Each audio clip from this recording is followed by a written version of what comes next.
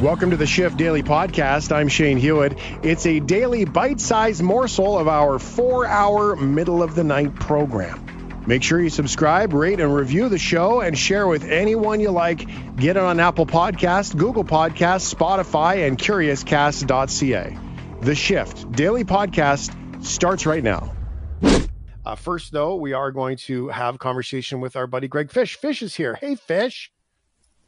How's it going? Welcome back to the program, sir. It's nice to hear you. I'm glad you're here. Now, in our discussions leading up to this program here, we were going to have a bit of a science lesson today. So I'm kind of looking forward to that. What's going on in the world of weirdthings.com and the world of weird inside Greg Fish's head? Okay, let's stay out of the latter. Let's just stick to the former. The latter's a little too dark. I might need some puppets involved. Let's just not. Let's leave that. Oh man. Let's leave that alone. Well, you asked for weird. That's what I'm here to deliver. Yeah, it is. It's the world of weirdthings.com where you can see Greg Fish's articles. And, space is one of those things that I've really been learning more about. Probably the last 6 months. Actually, you know what? I think I was inspired mostly by, I went to the National Aviation Museum at Dulles just outside Washington, D.C. And that's where they have Discovery, the space shuttle there. And they've got all kinds of satellites and all kinds of crazy things. The Canadarm is there. It's a wicked place to go. And it really re-inspired the conversation about space for me. And so I followed some people on the Twitter and have been reading some articles and stuff like that. Now, there's more that goes on in space that we really understand. I think that we all remember our planetary solar system models that we made out of styrofoam balls in school and all that stuff. But I'm not quite sure that people really understand how fantastic it is. So where do you want to go today, Greg? So today, one of the things that I wanted to do is nowadays I've been trying to figure out what are some of the more interesting things. Like how can I keep it weird and come up with something interesting every week. And one of the things that I was reminded of for a long list of reasons was a sci-fi book by Ivan Yefremov, who was a Soviet sci-fi author during the golden age of sci-fi. So, just a quick little side note: a lot of times when people talk about Russian literature, they focus on Dostoevsky, they focus on Anna Karenina, on Brothers Karamazov. Very depressing literature about how life never really works out. But there's a very before you move on to that, Greg, body. Let's just acknowledge the fact that your family, you have ties there. So this is really in your world. Oh yeah, no, absolutely. And I grew up reading all of this, but there's also a very large body of Soviet science fiction writers who wrote some really amazing stuff. So the book in particular is called The Andromeda Nebula, or Tamanis Andromeda, and you can basically find it anywhere, translate it into English. And there's a episode, there's a small part of it where the crew crash lands on a planet that orbits a neutron star, and there's these creatures living there that are basically energy vampires because they're trying to survive the harsh, icy desert that's orbiting around this active neutron star. And most people would look at it and say, well, neutron stars are basically dead stars. They're what happens when a star implodes and leaves behind this corpse that's too heavy to really implode into, too heavy to remain a star, but too small to implode into a black hole. And there's absolutely no way that there's planets around it. But funny enough, the first planets that have ever been found orbiting other stellar objects have been found around active neutron stars that are known as pulsars. Pulsars, I know that. Okay. Yeah, and one of the things that I started thinking about is that, well, how much cool stuff have I written about discoveries of neutron stars and what neutron stars can do and what's inside of them and what kind of weird phenomena has been detected from them.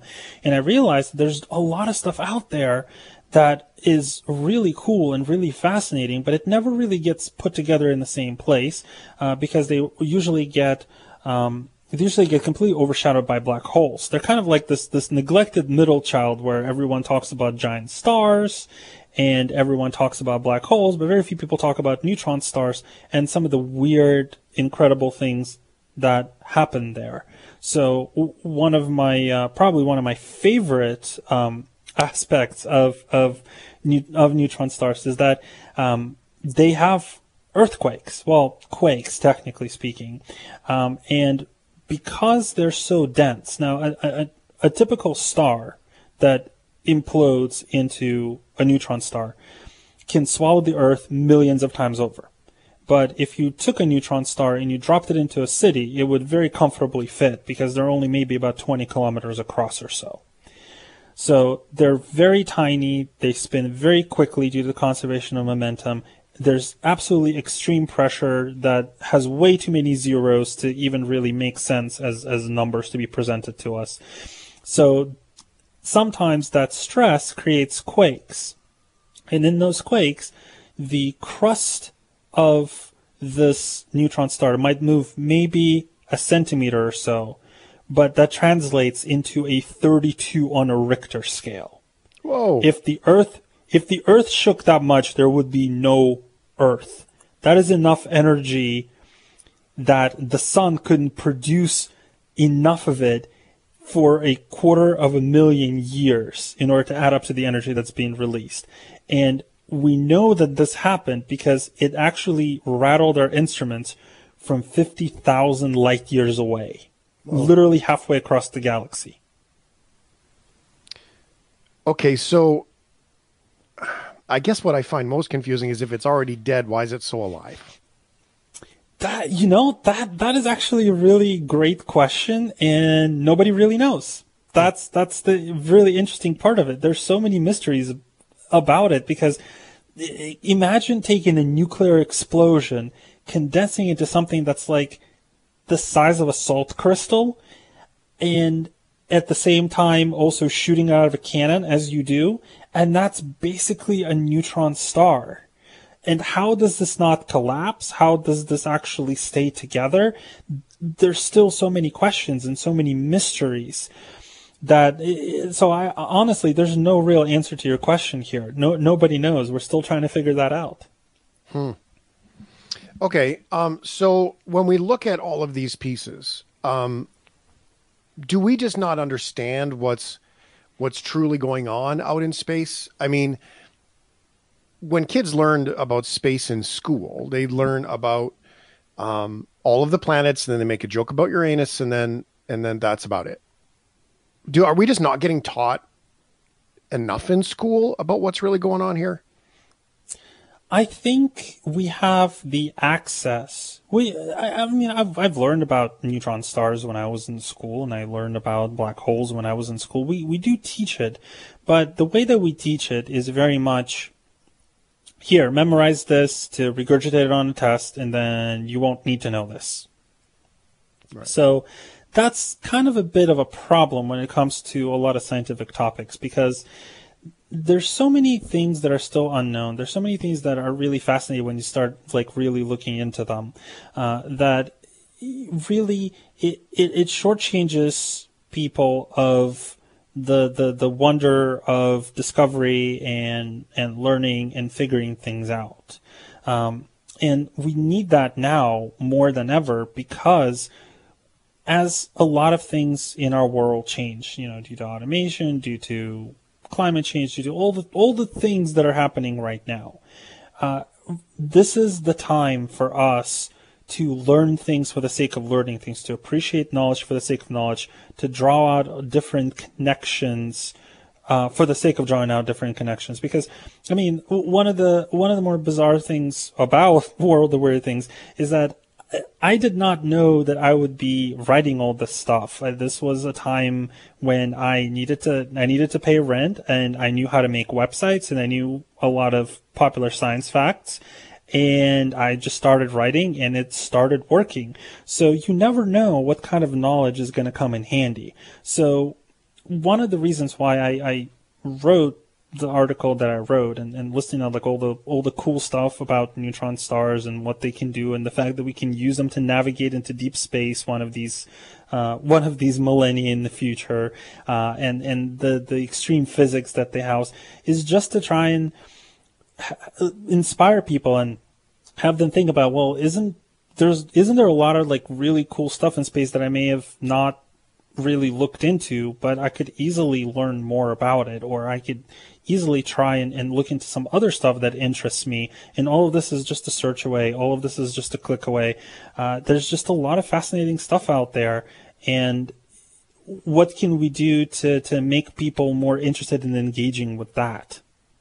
Are we learning more from movies than we are from science class at this point? I mean, because if you look at Interstellar and you look at Martian and all these sort of newer last few years in movies without Armageddon and all those, it seems to me that we're learning more from Hollywood, and maybe this is a statement about life.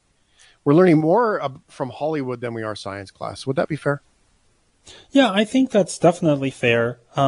Although with Interstellar and with Martian, they're what's known as hard science fiction, where they actually, the authors have really tried to make things as close to reality as they possibly can, with the goal of, well, with a twofold goal. First is inspiring people and teaching them a little bit about these phenomena that in these places that fascinate them, but then also to show what it would be really like to be close to a black hole or to be stranded on Mars. Like, what is it? How can you use science, like actual real science, to drive the story? Because if you start looking at some of these environments out there and say, okay, what actually works in them and what doesn't work in them, you start composing an entire story. Your world kind of gets built by itself, and all of your limitations and all of your opportunities really start coming into focus. And there's a lot of room for you to start getting really creative as a fiction author. Mm-hmm. Well, I'd be curious if there was a way we could do it where we could sort of look at the things we see every day when we look at politics or news stories or whatever, and we're able to identify and just say, you know what, I have this idea of what that should be, and I got it from a movie. I mean, it seems to me that there bet you that's a long list if we could somehow figure that out, because, all the way back to, oh, geez, man, as far as you can possibly imagine between, Contact. I mean, that was a good show. Even Spaceballs, and that doesn't even include like the Star Trek and all those. So it is an interesting notion. So black holes, like we don't even know what's on the other side, right? Like this could be like the Truman Show for all we know. Well, that's the thing. There may be no other side, because here's another interesting thing. So when it comes to black holes are essentially stars that have collapsed in on themselves because there's just so much mass there, they can't escape their own gravity when they die. And one of the more interesting things that happens is that sometimes you are supposed to get a black hole, but you don't. You get a neutron star instead, or at least we think that's the case based on some very interesting but still rather, controversial data from radio astronomy. So you get this neutron star that just because it's moving so quickly, it hasn't fully collapsed, and then it eventually loses its fight with gravity and collapses inwards. So what that tells us is that there probably is no real other side. It's just, very insane physics. And at some point, those physics just start acting differently than everything that we know and understand. Well, there will be a day when someone has to pull the short straw, and no, Billy, you go first. No, you go first. And someone's going to try to pass through. So it'll be interesting to get there. Greg Fish, thank you very much. Since we talked about Soviet era fiction writers, we wouldn't be able to finish the segment unless we said na zdrowie. So thank you. Sure thing. Greg Fish, theworldofweirdthings.com. You can check out all of his articles, including this as well. It's all weird, man. This is the Shift Daily Podcast. We need to do this little thing that we like to talk about, and you can be in on it too. It's called Are You Okay? Are you okay with aggressive interviews? I don't know what that means. I imagine that like somebody who's like running up in the street and shoving a microphone in your face. Talk to me now. Yeah, That's how I hear it. Yeah, or like, someone's having a sit down interview and they're just like hammering them with questions about, stuff that's none of their business. Yeah, that's what I thought about. Yeah, that's what I thought. Okay, like just pushing it into the privacy world. Yeah, or just shouting at them, just All right. just being ridiculous. Okay, cool. That's kind of how I hear it too. I mean, I'm clearly not okay with them. I think that conversation should be good conversation. New Zealand TV journalist Tova O'Brien has been praised for her interview with Advance New Zealand Party co-leader Jamie Lee Ross. Ross began to question the mortality rate of COVID-19. O'Brien cut him off. So let's hear. What do you think? Is this aggressive? Politics. Former National MP Jamie Lee Ross is out of Parliament. The Advance NZ co-leader joins me now. Jamie Lee, you just described yourself as a loser. You are out of National, out of Parliament, out of Botany. Your political career is in tatters. Do you have any regrets? Look, we gave it a good go this time round.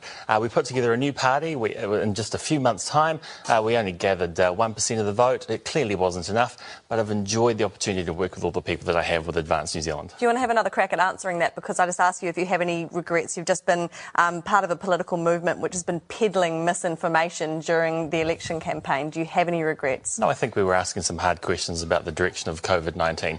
If you're asking about regrets throughout the whole 3-year term, of course, we could have all done things a lot differently and a lot better back in 2018, but we're here now. We made our bed and we just moved forward. I want to focus on the strategy. Look, why on earth did you get into bed with Billy Te Kahika?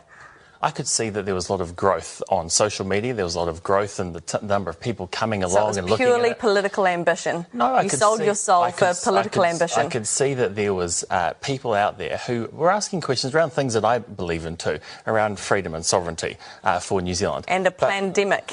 No, that is nothing. I've never said that, Tova. You haven't, but he has. I've never said that. COVID-19 is a real virus, and we're asking questions about whether the country was going in the right direction. You know exactly what you were doing. You were whipping up fear and hysteria among vulnerable communities. Not at all. If you go and look at the mortality rate of COVID-19 compared to other flu epidemics, I'm going to stop. No, I'm not. I don't want to hear. I don't want to hear any of. I don't want to hear any of that rubbish. What do you? Give me that and not allow me to answer. Well, if you're going to come on the show and say things which are just factually incorrect, I can do that actually. Okay, so I don't think that's aggressive. I think that's accountable and awesome. And also, because it's in New Zealand, if that's an aggressive interview, oh man, that's delightful. They just sound like they're just, over coffee. They're not getting especially fired up about this. Well, I was going to ask you, Matt, if you could help us understand, because they talked about their new party there. And I was wondering if you could help us understand the difference between a New Zealand accent and an Australian accent, especially when it comes to words like party. Can you help us understand the difference? Party. Absolutely. Well, the example is, an Australian will be like, where's the car? And a New Zealander will be like, where's the car? Clear. So yeah, like different accents, right? Totally. And party kind of falls into that. So yeah, it's I like, get that. Yeah, an Australian would be like, where's the party? And New Zealander would be like, where's the party? Totally different. Totally different. Got it. Thank you very much. Matt's always there to help us understand the accent and sort of translate it from time to time. So I really appreciate that. It's not aggressive when somebody is holding somebody accountable for not answering questions. In fact, I'm actually more offended that we just called it aggressive when that's the way it's supposed to go. As a political person who's potentially applying for a job to work for the community, you get paid to answer the questions of the community, not the party. I saw that on Twitter. I saw it on Twitter yesterday, and it was pretty split. Obviously, right wing and left wing type politics on Twitter, and it was actually some people from the right were calling it uber aggressive, and journalists should hold themselves to a different standard, and others on the left side of the political spectrum were calling it an excellent interview.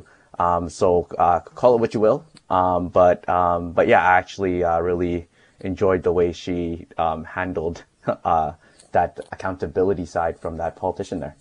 Mm-hmm. Yeah, I mean, it's not. Yeah, I mean, I would love to see more of it in general, right? I don't think that the media or anybody for podcasts or the media or the sort of media adjacent people do anybody a service by surrounding themselves with agreeability. Is that a word? Agreement. Chuck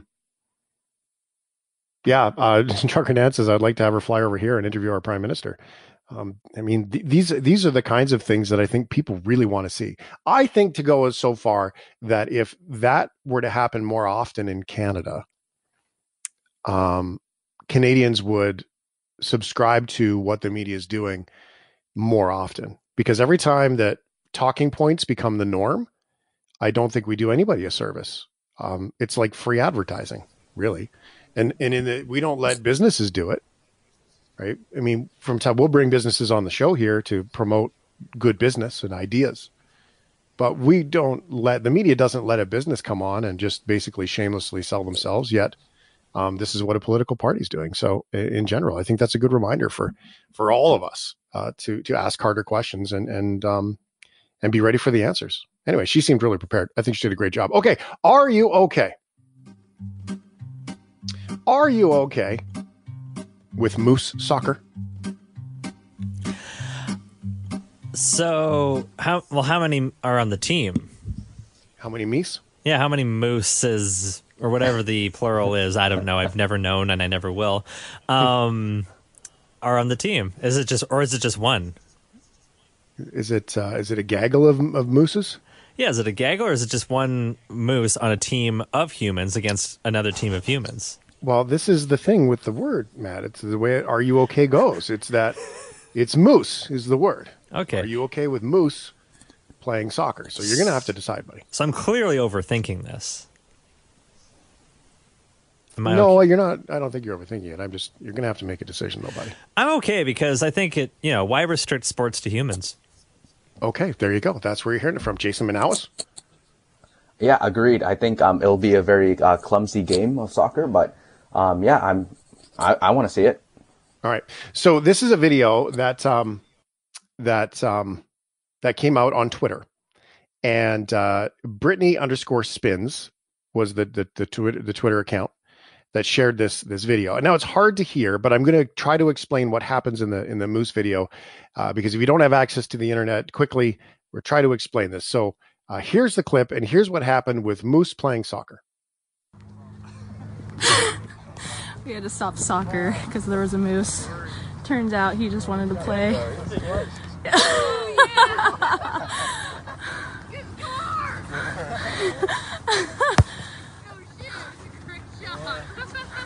Did he score? So it's a soccer pitch. It's a bunch of people hanging out playing soccer, and they started to back off because this moose showed up on the field. And the moose walked over to the ball, the soccer ball, and kicked it and started playing soccer with this group of people. Now, the scary thing is that then they started sort of reapproaching the moose and playing with the moose a little bit. But the video is worth watching. I'll tweet it out again, because imagine that. It's a soccer pitch. People are just playing soccer, not like a big organized game, just kind of kicking the ball around. A moose shows up and just starts kicking the ball. It's like something out of a movie, but it's actually just a real moose. Absolutely worth it. Yes. It's a miniature horse playing soccer. So cute. I don't know if it's a miniature horse. I mean, mooses are tall, man. Moose are tall. Yeah. Well, I think that text from Catherine says, if it's miniature horses playing soccer, so cute. Fair enough. Thank you for the clarification. No problem. Moose, no plural. The plural of moose is moose. Thought so. Jason. Thought so. Really? So I don't think that was Jason's, but Jason, you just took the bullet for that one.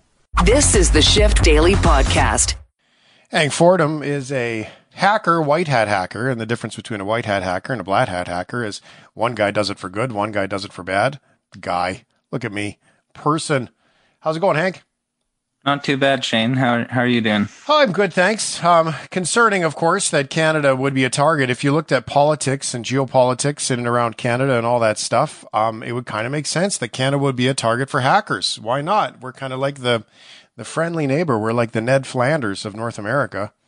Yeah, I actually read a comment the other day. I was reading comments on the Dr. Phil video that I was in, actually, and they were talking about how, like, we're too nice. Yeah, it's kind of true though. Like I mean, if you think about it just from the perspective of Canada, right? Like why, if we think that America is going to be a target and we're their biggest trading partner and their neighbor, why wouldn't you, any marketing strategy in the world says flank them and go after the neighbor? Exactly.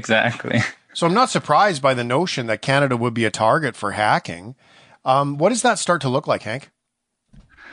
Well, I mean, we saw the Communications Security Establishment said that they're concerned over reports of a series of global malicious cyber campaigns on Monday, and that some of the activities are kind of examples of the Russian military's willingness to target critical infrastructure and international organizations. But I think it's also an example of how they're willing to target citizens directly. And one example of this is phishing campaigns directed at raising funds. Like there's been a huge increase recently in malicious campaigns targeted at collecting financial information. And I've seen hints of these coming from both Russian entities and Chinese groups. And the activities can also include things like nation states spying on each other using malware. I guess a good but kind of outdated example of that would be Stuxnet. But we also see a lot of medical centers continuing to be attacked, like the one on Universal Health Services we saw in September where they were hit by ransomware, and just kind of the raise in attacks on medical centers and just things like, you know, things that we've seen a lot already and we'll probably see more of with the election coming up are hack-in leaks, where a group will just hack a target and dump critical or private information, trying to compromise their public image somehow. Russia is pretty well known for doing things like this with their advanced persistent threat groups. Mm-hmm. Like, are these groups that are literally like hanging out? Like this is all they do is hack into stuff? Because I mean, your history with hacking and how it came to the forefront of your life was you were trying to let people know that, you know, that bad guys were hacking into their personal cameras, their home security system, stuff like that. Now, this is a much larger scale. Is this like, I imagine like a factory, or is it just a bunch of dudes in their parents' basement? Oh no, dude, you're exactly right on the dot. And on both sides of the scale. Like the scary thing for me is when I was growing up, my kind of, I guess, battle was trying to warn the end user against the end user. So like, I don't know, warning someone that, you know, someone else that was sitting in their basement or, you know, for lack of a better expression, had compromised them. But now you have to worry about like state-sponsored groups, which can get like pretty scary because there's so much funds being like pumped into them. And they're like, if you look at Russia's hacker groups or their cyber armies, if you will, they're so careless, destructive, and malicious in the way that they act with collateral damage and just out of spite for a little bit of like tactical advantage. So this is, what's the way to describe it? Very well crafted, intentional, and deliberate. Oh yeah, and I think that, you know, with like the crazy thing is it's not only foreign entities partaking in these activities, but it's also local ones, like right here at home, like especially with the COVID pandemic. The extra time to practice these things, like putting together a phishing campaign or making malware, kind of allows or invites a whole new wave or generation of cyber criminals to come out of the work, so to say. And I can only hope cybersecurity professionals as well. So what does that look like? I mean, this sounds like a lot of work. People go and they build a software program, then they've got to build an email list. They've got to do that. Is it that detailed, or is it much easier than that? Oh, dude, it's like self-serve. You can go on Google and find tutorials on how to create a phishing campaign. I hate to inspire anyone, but I mean, I've personally seen so many phishing campaigns recently. One really big one that I'm sure some of like your listeners have seen, or at least heard of recently, is a Facebook phishing campaign that targeted users with what looked like a YouTube video saying, "Look what I found," which would ask them to sign in and eventually ask them for credit card info. Yeah, and it looks like you're in the video, right? Yeah, and another one that I noticed was just a text message that had texted people warning them about a potentially expiring e-transfer. And same thing, it just harvested credit card details, but this time they were publicly visible on the server, so you could actually see them. And it's because of things like this I've created kind of like a new email. If you or anyone wants to send me, or feel free to send me your most interesting or devious phishing emails you get, you could send them to me at fish@centuriondefense.ca. Fish is with a PH and defense is with a CE. But Centurion Defense is an organization that provides this where Hank works, and they go to businesses and help protect them, find the vulnerabilities, so on and so forth. So that part's okay. So it seems to me like it's less work to be the bad guy than it is to be the good guy today, Hank. Yeah, exactly. That's a scary notion. Yeah, and I think with the deep web just growing more and more every day, things like I was saying, things like that self-serve malware just get easier and easier to access, and learning how to use these self-serve pieces of malware and et cetera just become easier and easier to do. And I think one big thing that listeners can take home with them today or tonight is use two-factor authentication and try not to reuse passwords. The talk me and you always have about what qualifies as a strong password or passphrase, and should we even still be using them? Yeah. Yeah. And then it gets scary because people are like, well, I don't want facial recognition, or I don't want my fingerprint out there. So exactly. Right. And with masks and everything, it's a huge battle, like a never ending battle. Well, I wish it was good news, Hank, when we had you on the radio. Today, it's not. The global news piece is out there about foreign actors meddling in Canada. It's remarkable, and we're seeing it. Can you do us a favor, Hank, and keep an eye out there and let us know if you see any other info that we should know about that we can pass on? Yes, sir. And I you know what? I like to think that Canada is slowly becoming a leader in cybersecurity in our kind of ever-evolving planet. So while it's worrying, I have faith. I'm going to trust you because I struggle with it, to be honest. I find it more and more concerning every day. Thanks, Hank. Thank you, Shane. Thanks for listening to the podcast. Tune into the show online or on the radio.